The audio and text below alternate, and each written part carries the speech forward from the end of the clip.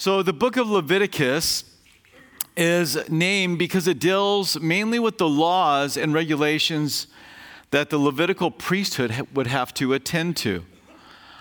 There was a lot of instruction every priest must be totally familiar with.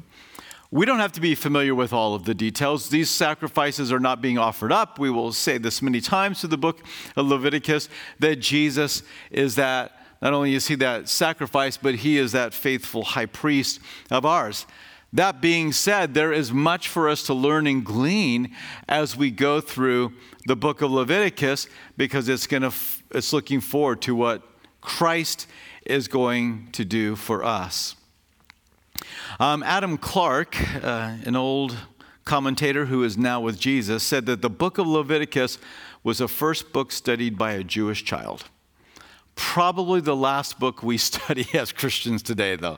Genesis, yes. Exodus, Leviticus. I will move on. And we find another book to go to. So I hope that as we go through this, we're not going to get bogged down in the details, but I do want to look at enough details so we get a feel for how much was involved in the worship and the sacrifice that took place. The word holy is mentioned 71 times in the book of Leviticus. Cleansing is mentioned 91 times. 128 times there are words or phrases dealing with uncleanness. So you get the picture. The Lord wants us to be holy. He wants us to be set apart. He wants us to be clean. And while that might have been this book written for the Jews before the coming of Christ, those same desires exist today. As that we be clean, that we would be holy, that we would be set apart. There are 5 offerings in our study tonight that we'll take a look at. One is the burnt offering, chapter 1. Chapter 2 is the grain offering. Chapter 3 is the peace offering. Chapter 4 is the sin offering. Chapter 5 into chapter 6 is the trespass offering. One offering that's not mentioned, but we'll pick up in chapter 23, and then is talked about quite a bit more in Numbers, actually, chapter 15, is the drink offering. So that was one as well, but we're not going to see a whole lot of that in our study tonight. And these offerings have been divided in various ways. One of the ways which they've been divided into 2 larger categories are those that are related to the worshiper's fellowship with God, the burnt offering, the grain offering, the peace offering, and those that are related to the worshiper's need for fellowship to be restored, the sin offering and the trespass offering. So hopefully as we go through these, each of these are going to be, will mean more to you and what was actually going on. But as I mentioned, this is all looking towards Christ. Colossians 2 verses 16 and 17, I would say is one of the more important verses of the New Testament.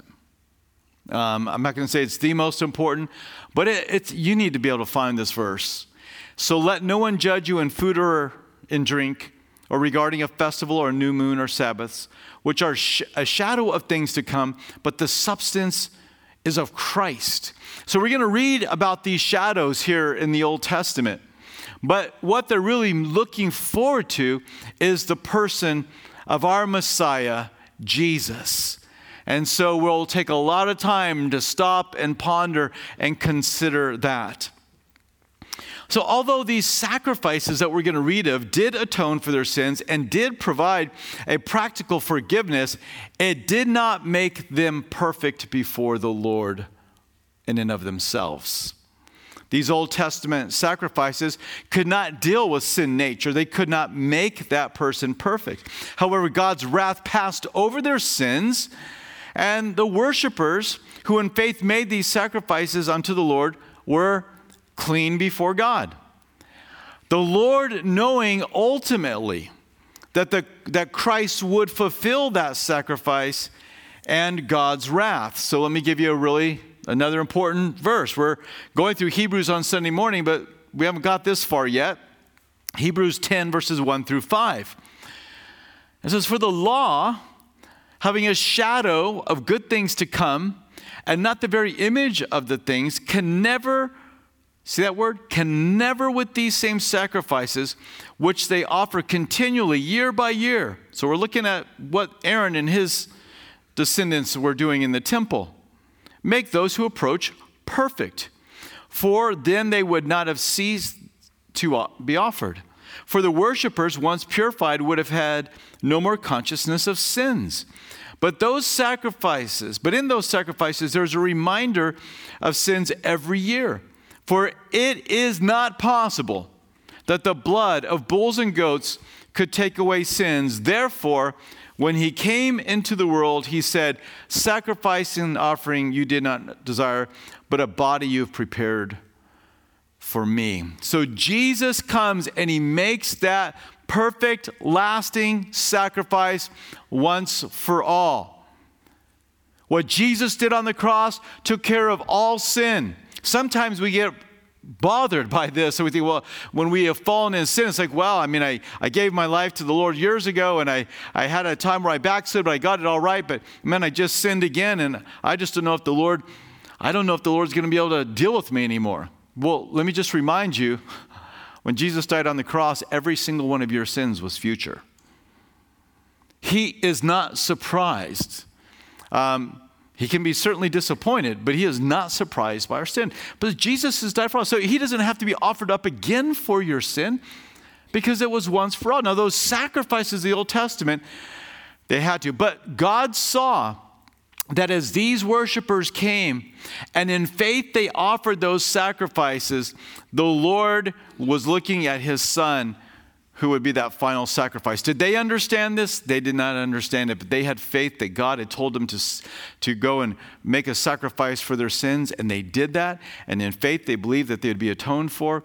But what they didn't realize was all that God was going to do when he gave his Son a body to be that final sacrifice. So we don't want to go back to these things. It would be sinful to go back to those things. And if you question that at all, then come join us on Sunday morning as we go through the book of Hebrews.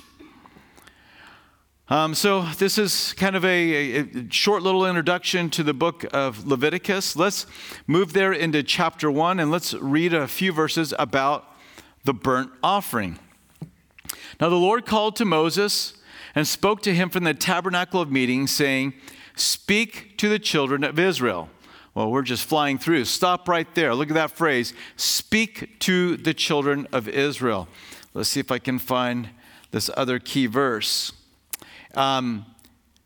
Leviticus 6, verses 8 and 9. Then the Lord spoke to Moses, saying, command Aaron his sons. So chapter 1, verse 1, through chapter 6, verse 7, is spoken to the children of Israel. Chapter 6, verse 8, and moving forward to the end of chapter 7, is spoken to the priests. So just so you can know that we're going to, and if you've ever read this, you're like, why does it repeat itself? Why do we go through all these sacrifices in chapters 1 through chapter 6, verse 7, and then we get to chapter 6, verse 8, and it starts all over again? Because at first it's addressed to the children of Israel. These are the sacrifices that you can make, you should make, you must make. Here's what you can do to have your sins forgiven. And then he's going to come back around. He's going to add a little more detail about what the priest should be doing. And just, by the way, when the slides go up there, you see it's chapter 1, that's chapter 1. And then chapter 6, verses 8 through 13 on that slide, that's where, those are the verses that correlate with that same sacrifice for the priesthood. So if you want to, we're going to talk about chapter 1, it's for the children of Israel. Chapter 6, verse 8 through 13, that's for the priesthood. So that's kind of how the notes have been, those slides have been arranged for you. So let's keep on reading. Speak to the children of Israel and say to them, when any one of you bring an offering to the Lord, you shall bring your offering of the livestock, of the herd, and of the flock. If his offering is a burnt sacrifice of the herd, let him offer a male without blemish. He shall offer it of his own free will at the door. So notice that the key word there is what? Well, two key words. Free will. This is not compulsory. This is something that you would do of your own free will. There are those that are compulsory. This one, the burnt offering, burnt sacrifice, is not. Verse 4, then he shall put, now listen to this, he shall put his hand. I want you to imagine you've gone out into your field. You didn't bring a wild animal in. You couldn't bring a wild animal in. It had to be something from the herd, something from the flock. Okay, so you brought the domesticated. You did not bring a wild animal in. Something that you were going to feel the financial consequences, or impact is probably a better word. Consequences might be a better word to use for the sin offering and trespass offering. But you're going to feel the consequences of making this. So you've chosen that animal. You don't have to make this sacrifice, but you've chosen this animal and you're coming. You've either chose it from the herd, you've chose it from the flock. You're bringing a bull, you're bringing a lamb, you're bringing a goat. And as you come in, verse 4, you put your hand on the head of the burnt offering, and it will be accepted on his behalf to make atonement for him. You would have been the he, or the head of the household. He is not priest here. He is the worshiper. You would have chose the animal. You would have walked the animal down there. You would have placed your hand on its head, and then you would have killed the bull before the Lord. And the priests, Aaron's sons, shall bring the blood and sprinkle the blood. So this is their part. All around the altar that is by the door of the tabernacle of meeting. And he shall skin the burnt offering and cut it into pieces. So, when you came to bring a burnt offering, you chose it, you led it into the tabernacle, you led it to the temple, you placed your hand on it, you killed it, you then skinned it, and you butchered it into the prescribed pieces that then would be taken, verse 8, by the priests, Aaron's sons, shall lay the parts, the head, and the fat in order on the wood that is upon the fire, upon the altar. But he shall wash its entrails and its legs with water, and the priest shall burn all on the altar as a burnt sacrifice, an offering made by fire, a sweet aroma to the Lord. So this is from the herd. Then in verse 10, it's if you take it from the flock, from the sheep, or from the goats. And then in verse, let's see, I think it's, where are we at? Verse around 14, you could bring a bird. And this could also be one. And there's some differences on how it would be done. The priest would have handled the killing of the bird, but the animals that you brought would have been there. So you would have been very in touch with this process, wouldn't you? You would have been very aware of what you were doing.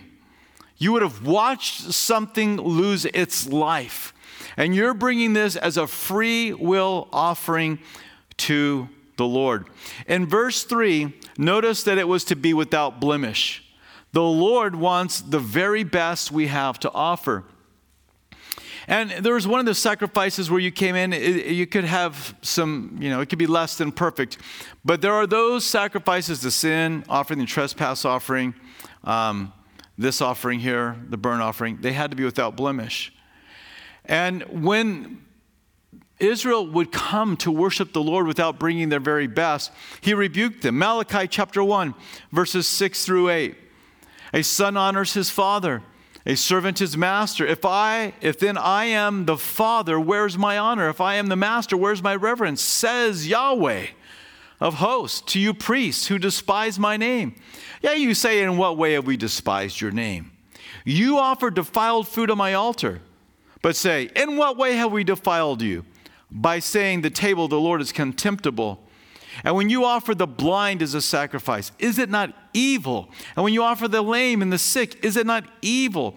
Offer it then to your governor. Would he be pleased with you? Would he accept you favorably? Says the Lord of hosts. This is quite a rebuke. The Lord wants the very best we have to offer. And the worshiper would have been very part of this.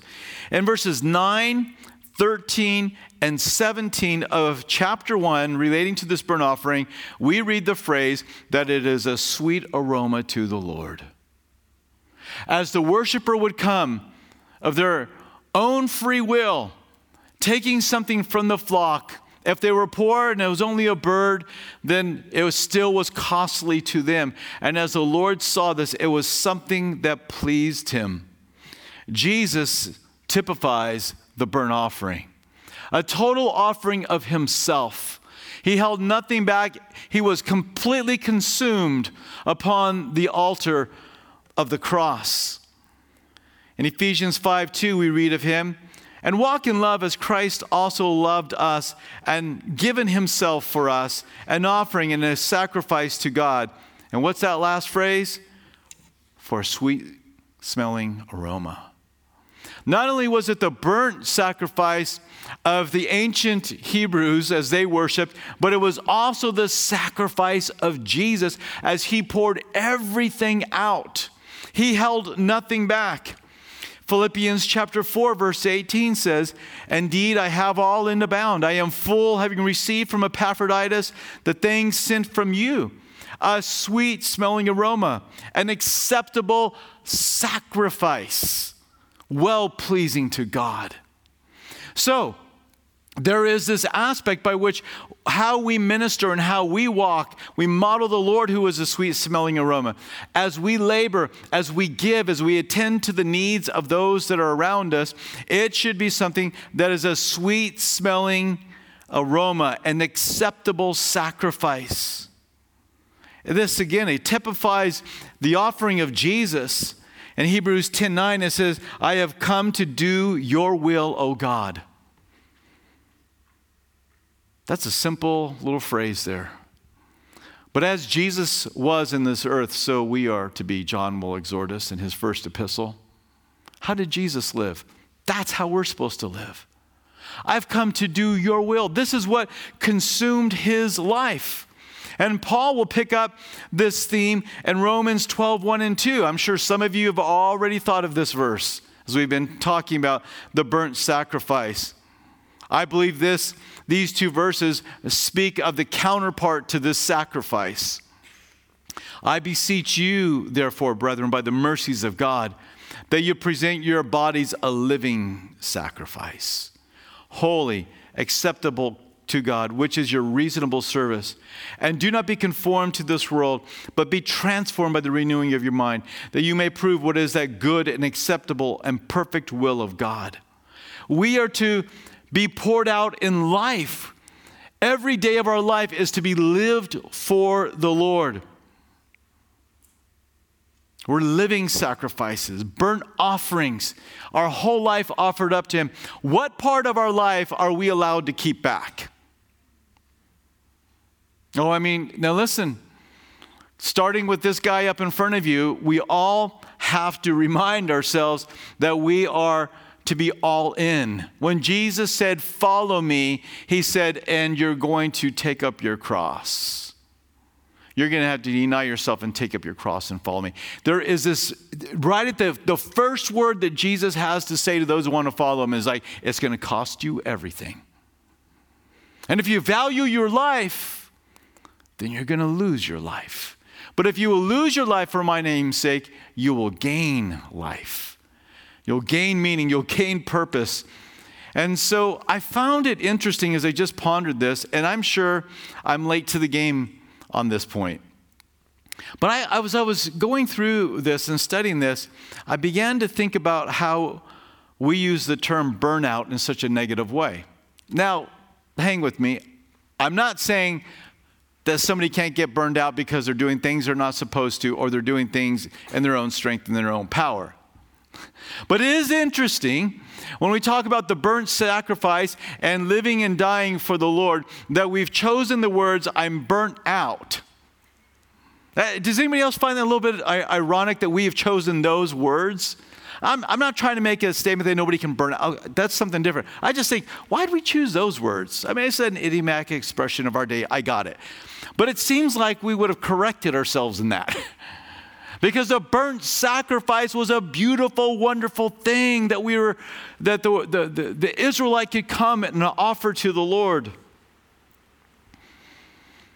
Let me read to you a quote from the Bible Knowledge Commentary. It says, several general observations about the burnt offering are noteworthy. Number one, the burnt offering, Hebrew word olah, which goes up, probably so called because the sacrifice all went up in smoke to God. It was fully consumed on that altar. Nothing came off. It was distinct in that it was totally consumed on the altar, except for the hide or the crop of a bird. And this is to be our lives, to be fully lived out for the glory and the honor of the Lord. Why? Oh, I beseech you therefore, brethren, by the what? Mercies of God. I beg you, I challenge you to live for the Lord because of the way He has been merciful to you. You've been redeemed, you've been saved, you've been plucked out from the fire. And so how can we become selfish and hold back? Oh, there's a lot to be talked about here in chapter 1 about the burnt offering. I pray you'll take some time to consider and think in your own life. Am I becoming selfish? Am I becoming protective of my life, of my time, of my resources? Or are you living like a burnt sacrifice? Are you living like a living sacrifice? Are you denying yourself and taking up the cross and being all in for the Lord? Chapter 1, the burnt sacrifice. Again, the correlating verses for the priest is in verses 8 through 13. We'll take a very brief look at this if I get that far tonight. Moving on into chapter 2, and again, the correlating verses for the priest would have been chapter 6, verses 14 through 23. And here we're going to talk about the grain offering. The grain offering was brought to the tabernacle as part of the fruit of the land. The worshiper had labored for. He had labored, they had worked the land, and now they have this, and they would bring the grain offering. It was a dedication of those things that the Lord had enabled them to produce.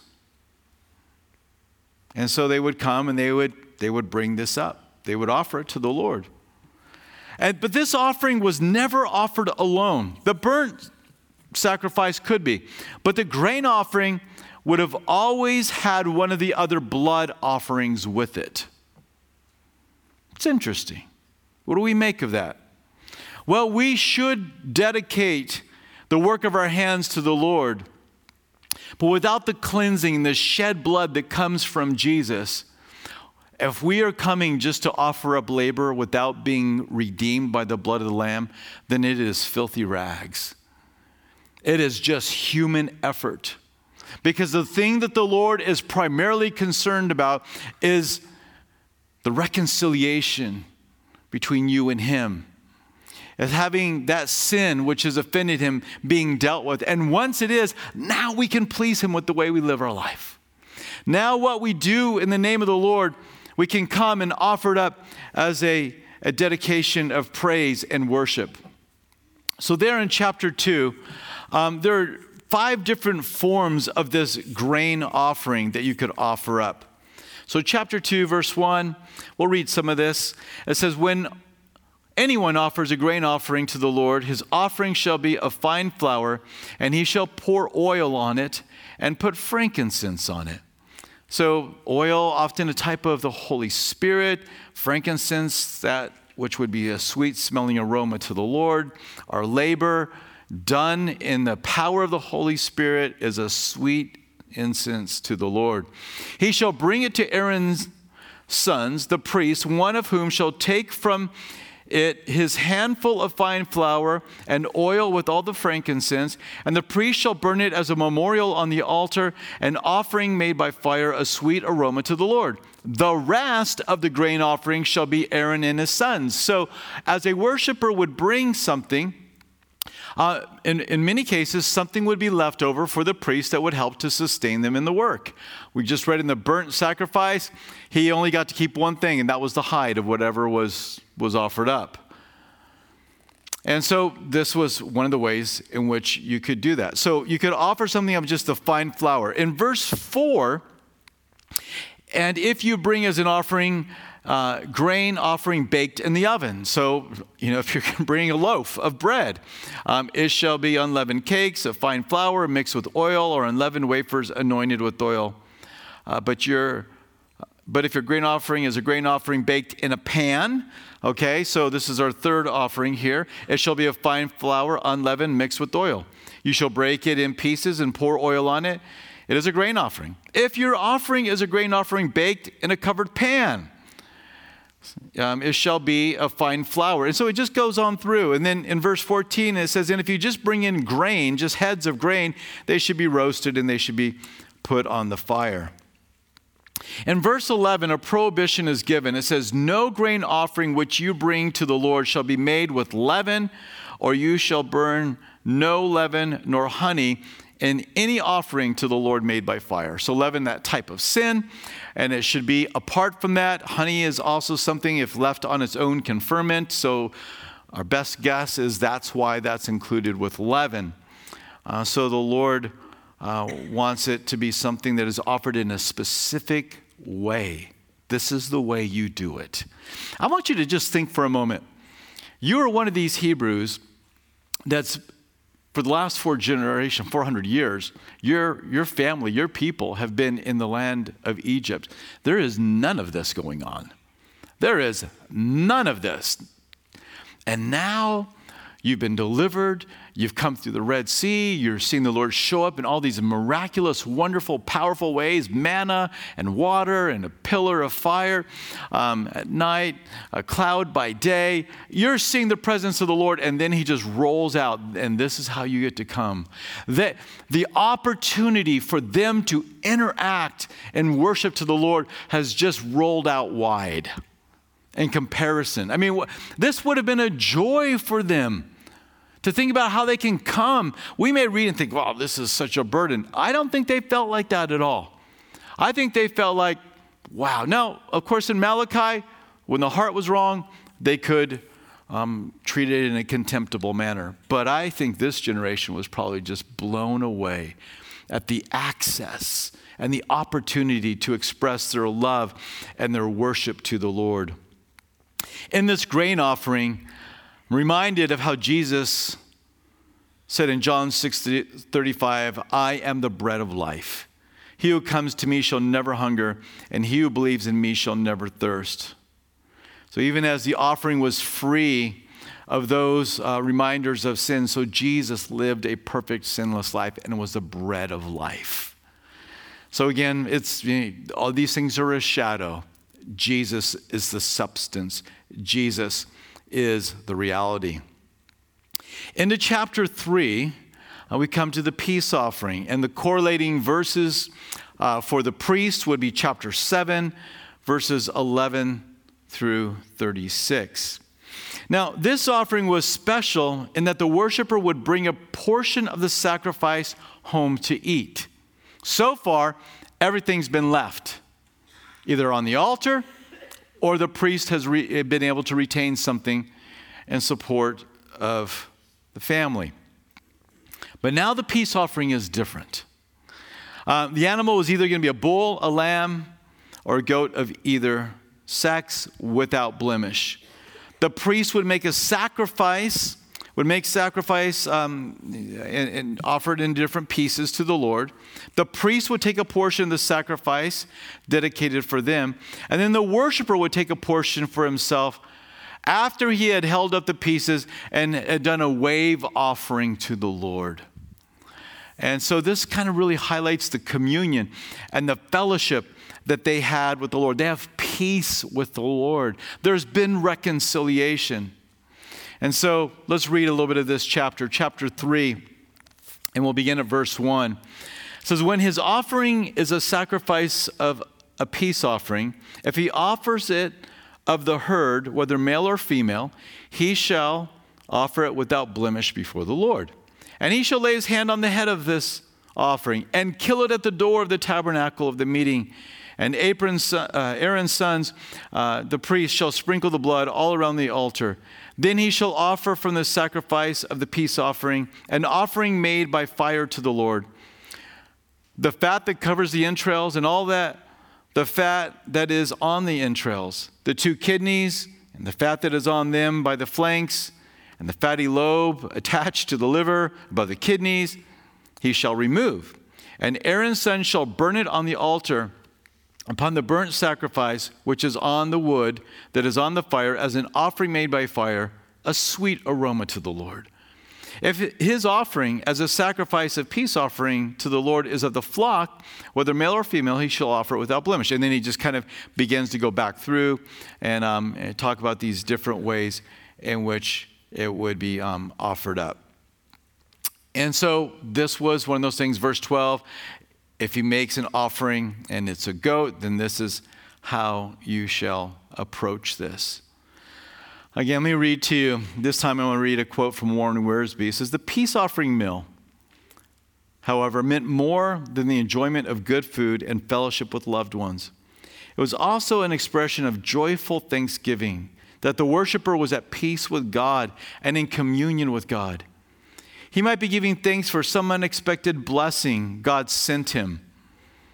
You read about that in chapter 7, verses 11 through 15. Or perhaps he made a vow to God and God had answered his prayers. Or maybe he was just thankful for God in everything he had done for him and wanted to let everybody know. So this was an interesting offering. And as they left the temple, they would have been leaving with food.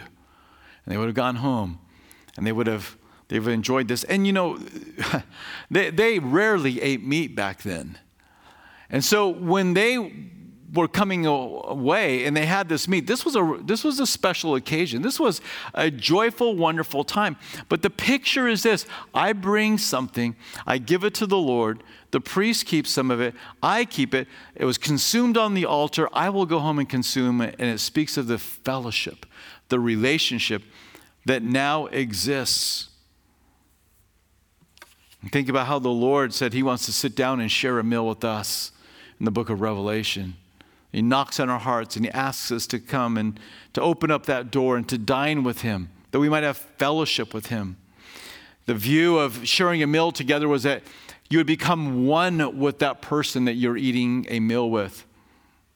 And so there's this idea of a oneness that's being shared between them and the Lord.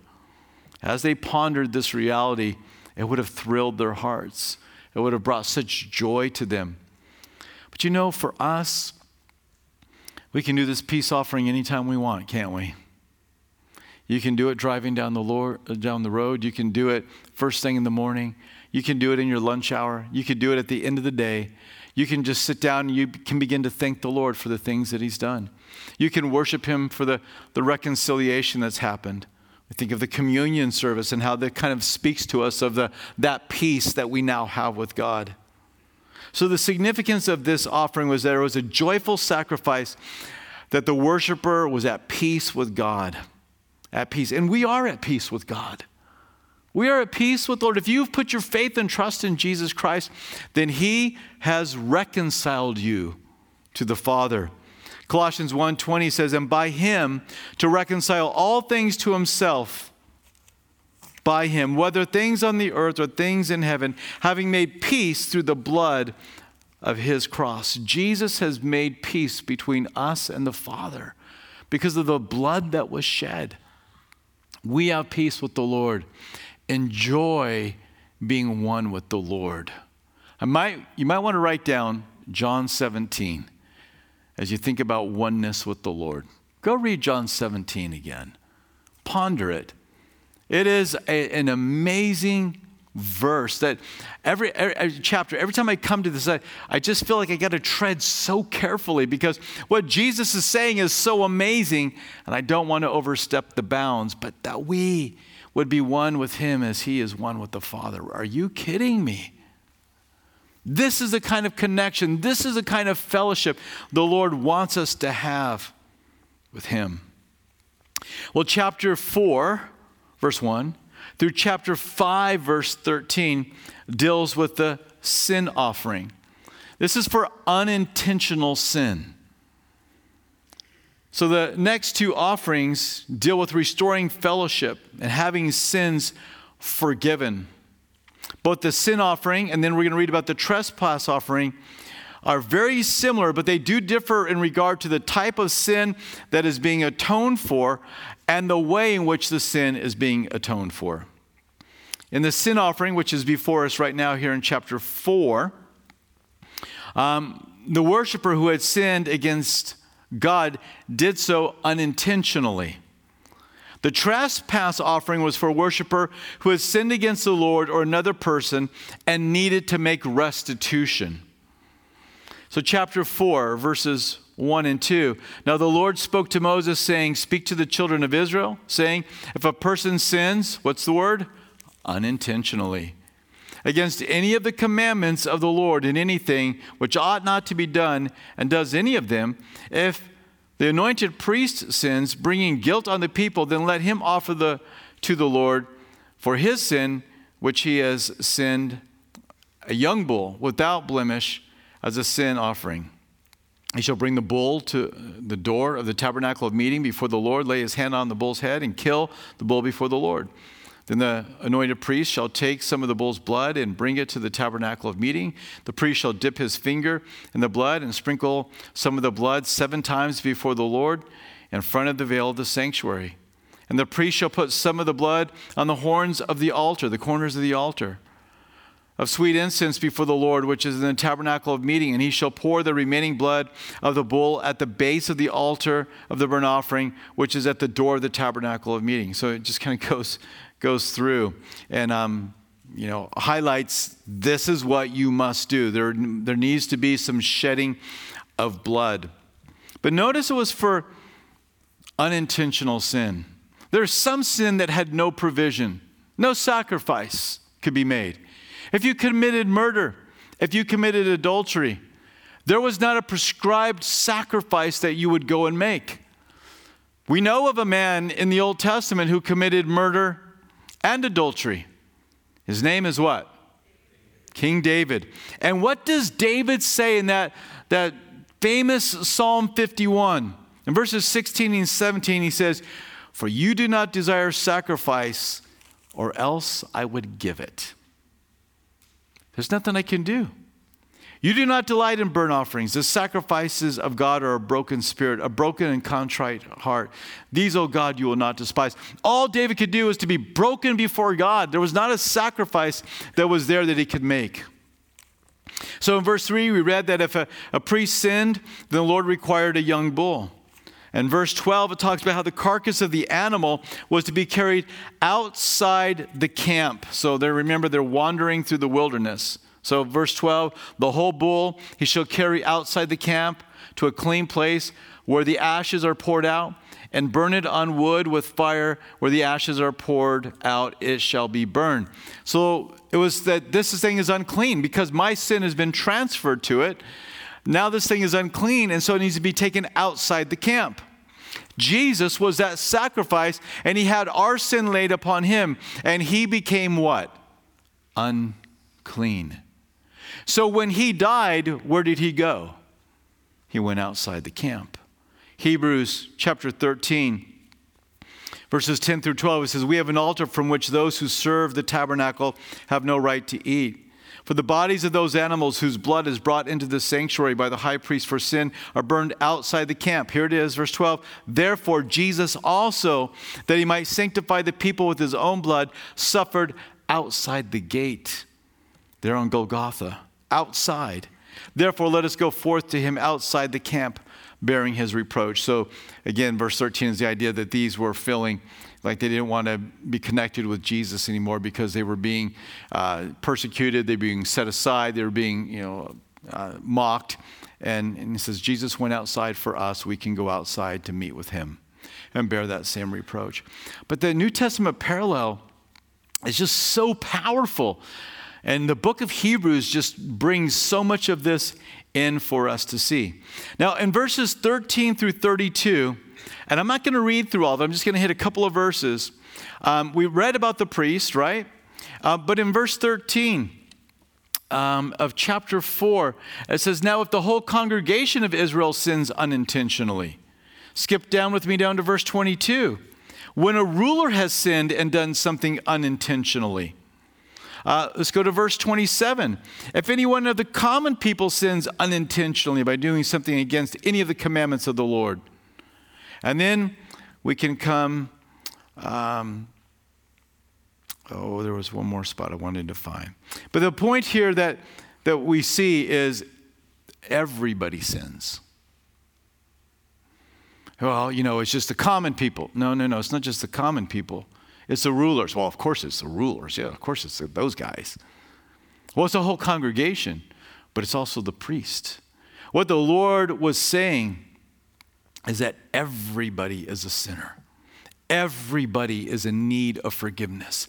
And I'm going to tell you what to do when you sin, how to make this right. And haven't we been told this by Paul in the book of Romans? For all have sinned and fall short of the glory of God. If you're listening to this message tonight, you're like, yeah, but I'm a sinner. It's like, yeah, God knows you're a sinner. He knows we all are sinners. He is not surprised by that. He's not wanting us to continue on. He's calling us to repentance and to turn away. But you don't have to go and find a bull or a lamb or a goat or a grain offering. You have the perfect sacrifice that's been made once for all, and his name is Jesus. Yahweh saves is what his name means. And he has come and he has offered up himself as a sacrifice for you. There's only one perfect man, and that is Jesus. That's why he could atone for your sins. That's why his sin could be transferred to him. Your sin could be transferred to him, and that he could die in your place. Moving into chapter 5, verses 1 through 4, some examples are given for which a person would need to make a sin offering. So let's read a little bit of that. Chapter 5, verse 1. If a person sins in hearing the utterance of an oath and is a witness, whether he has seen or known of the matter, if he does not tell, he bears guilt. So this is one of the things. You have some information. Maybe you don't think it's significant at the time, but you really should have spoke up and you didn't. Well, then you would have to make this sacrifice. Or, verse 2, if a person touches any unclean thing, whether it is the carcass of an unclean beast, like Samson, or the carcass of an unclean livestock, or the carcass of unclean creeping things, and he is unaware of it, he also shall be unclean and guilty. Or, verse 3, if he touches human uncleanness, whatever uncleanness with which a man may be defiled, and he is unaware of it, when he realizes it, then he shall be guilty. Or, verse 4, if a person swears speaking thoughtlessly with his lips to do evil or to do good, you make a vow. It's a dumb vow that you make. It's a foolish vow. Whatever it is that a man may pronounce by an oath, and he is unaware of it, when he realizes it, he shall be guilty in any of these matters. And it shall be, when he is guilty in any of these matters, that he shall confess that he has sinned in that thing. And then he goes on to talk about the offerings that would need to be made. Now, verses 7 through 12, I love this. I love this. Let's read this together. We're reading about the bulls and the goats and the lambs. But look at verse 7. Of the sacrifices that are supposed to be brought. It says, if he's not able to bring a lamb, then he shall bring to the Lord for his trespass, which he has committed, 2 turtle doves or 2 young pigeons. One is a sin offering, and the other is a burnt offering. And he shall bring them to the priest, who shall offer that which is for the sin offering first, and wring off its head and its neck, but shall not divide it completely. And he goes on to give all the details. So we start off with the congregation. Well, the priest needed to bring a bull, or the congregation needed to bring a bull, a ruler to bring a male kid. The common people could bring a female goat or a lamb. But if you just couldn't afford it, if it wasn't in your power to do it, the Lord still wanted you to be atoned for. He still wanted to forgive. And so he made a way for all people to come, right? Do you see the beauty? The Lord is opening his arms to all people. It's not just a special class of people that get saved. It's all people that the Lord is welcoming, of every tribe, tongue, and nation. And so he invites them to come and to be a part of this as well.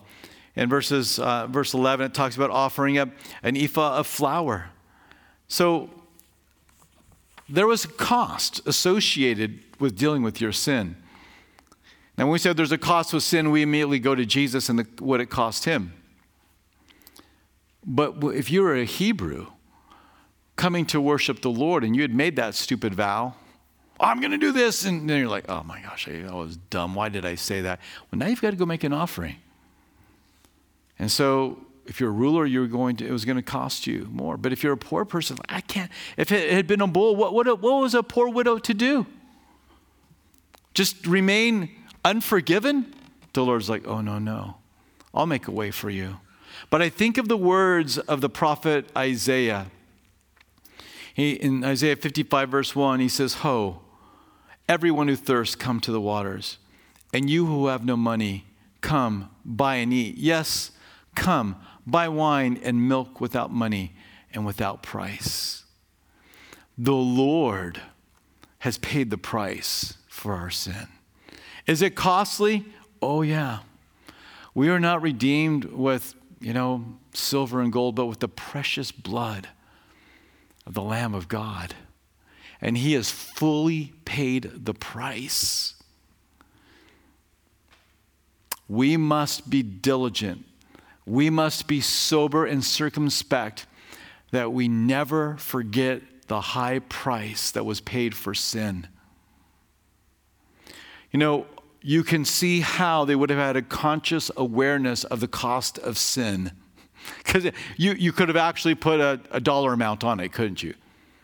Did you make another stupid vow, honey? Yeah, I did. Do you know how many lambs are we going to have to give up this month? This is getting costly, right? You would have been in touch with it. Got a journey to the tabernacle. We don't even live close to the tabernacle. So there would have been this association that they had in their mind. But we need to remember, when we come to the table of the Lord, and we do that a few times a month, at least twice a month, and other times in the home fellowships and sometimes on Sunday night, we need to be reminded of the cost that was paid. And we need to be sobered and not be so flippant about these things that are sinful in our life. Well, chapter 5, verse 14, all the way down through chapter 6, verse 7, we come to the trespass offering. And this was for two types of sins, and there was a restitution that was associated. We'll see, it's going to be 20%. So this was for sin against holy things and against one's neighbor. So let's pick up at verse 14. Then the Lord spoke to Moses, saying, if a person commits a trespass and sins unintentionally in regard to the holy things of the Lord, then he shall bring to the Lord as his trespass offering a ram without blemish from the flocks, with your valuation in shekels of silver according to the shekel of the sanctuary as a trespass offering. So it was the animal and shekels. And he shall make restitution for the harm that he has done in regard to the holy thing. Add 1/5 to it and give to the priest. So the priest shall make atonement for him with the ram and the trespass offering, and it shall be forgiven him. 17, if a person sins and commits any of these things which are forbidden to be done by the commandments of the Lord, though he does not know it, yet he is guilty. Just because you didn't know you were doing it, if it's wrong, it's wrong. You're still held accountable. He shall bear his iniquity. And he shall bring to a priest a ram without blemish. And we read on. In chapter 6, verse 2, it says, if a person commits, the second type of sin, if a person sins and commits a trespass against the Lord by lying to his neighbor. So if you sin against your neighbor, you trespass against who? The Lord. This is why David said, against you and you only have I sinned. So if you harm your brother or your sister, that's a sin against them. And so he talks about what needs to be done there. If you've taken something, if you extorted something, verse 3, or if he has found what was lost and lies concerning it and swears falsely, and any one of these things that a man may do in which he sins, then it shall be, because he has sinned and is guilty, that he shall restore what he has stolen, or the thing which he has extorted, or that which was delivered to him for safekeeping, or the lost thing which he found, or all that about which he has sworn falsely. He shall restore its full value and add 20%. So there's this awareness that you're going to have to pay a penalty for what you've done. And then you would also, we see, bring a ram as well. And so these were the offerings that would be made. So again, there was a lot of blood. There was a lot of money being spent in the worship. But what was one of the last things that Jesus said when he hung on the cross? Does anybody remember? What? It is finished. And I know a lot of you know this. The Greek word is what? Tetelestai, which means paid in full. He got you for the ram, and he's got you for the 20%. It's paid in full. And now you get to come and you get to eat and you get to drink freely of the salvation, the atonement. David said, oh how happy is the man to whom the Lord does not impute iniquity. Any happy people in here tonight? Anybody glad that you're not going to have to give an account for your sin when you stand before the Lord because you've come and you've made it right with Jesus and he's paid the price for you? What a beautiful thing. Well, I'm not going to say much. I have one comment in the end of chapter 6, verse 8 through chapter 7, verse 38. Here you have the regulations of the priest in dealing with the offerings. And there's things that are in here. It's a lot of it is about what part of the animal could you keep. It talks about with the burnt offering, the ashes are to be carried out. The fire's never to go out on the altar. There's a lot made of that. It talks in the grain offering about what they could keep and what was, to be offered up. Sin offering, what part could they keep? Trespass offering, the priest could eat it while they were at the temple. Talks about the grain offering, peace offering. Then verses 22 through 27 of chapter 7, there's a strong prohibition about eating the fat and drinking the blood. The fat was never to go to anybody except to the Lord. And it was considered some of the choice pieces. And so 28 through 38, all kinds of information about what the priest was to eat and not eat. Very specific. So I want to close with this. There's a couple of guys who totally disregarded Leviticus chapter 7, verses 28 through 38. It's Eli's sons, Hophni and Phinehas. They did not care about this. I'll read to you 2 Samuel 2, verses 12 through 17. But I want to get this one last piece in because, we read about saying, well, the parts. Does it really matter? Oh, it matters. It matters. Watch how much it matters. Now, the sons of Eli were corrupt. They did not know the Lord. And the priest's custom with the people was that when any man offered a sacrifice, the priest servant would come with a three-pronged flesh hook in his hand while the meat was boiling. Then he would thrust it into the pan or kettle or cauldron or pot, and the priest would take for himself all that the flesh hook brought up. Well, three flesh hooks, you're going to get most of it, aren't you? So they did in Shiloh to all the Israelites who came. If you're going on the trip to Israel with us in March, we're going to be going to Shiloh, where these guys hung out and did their stuff. And pick it up there in verse 15. Also, before they burned the fat, the priest servant would come and say to the man who sacrificed, "Give meat for roasting to the priest, for he will not take boiled meat from you, but raw." And if the man said to him, "They should really burn the fat first, then you may take as much as your heart desires," he would then answer him, "No, but you give it now, and if not, I will take it by force." Here's the matter. 17. Therefore, the sin of the young men was very great before the Lord, for men abhorred offering to the Lord. I mean, there's the details of the fat and there's the details of what pieces you get. And these guys broke them both, besides the other things that they were doing. And taking advantage of the women as they came to worship. And so the priesthood got so corrupt that people hated to worship the Lord. It's a good lesson for this pastor and everybody else who stands to serve the Lord, to represent the Lord, is that our lives would never offend people and make them not want to come to Jesus because of the way we treat them. Not that any of us are perfect. They had offerings for their sin too. But this is not some unintentional sin. This is outright decided disobedience and defiance against God. And they caused the people to abhor rather than to just rejoice in their worship to the Lord. And so may we walk humbly before the Lord. May we do all the things that he's asked of us and requires of us, both in his written word and those soft whispers that he speaks into your ear. Walk them out. Be a burnt sacrifice, totally consumed in your service to the Lord. Father, thank you that you've made a way. You've painted the picture that sin is ugly, that it must be atoned for, that it's costly, that it takes life, it takes blood. But Lord, you sent your Son to fulfill all of that.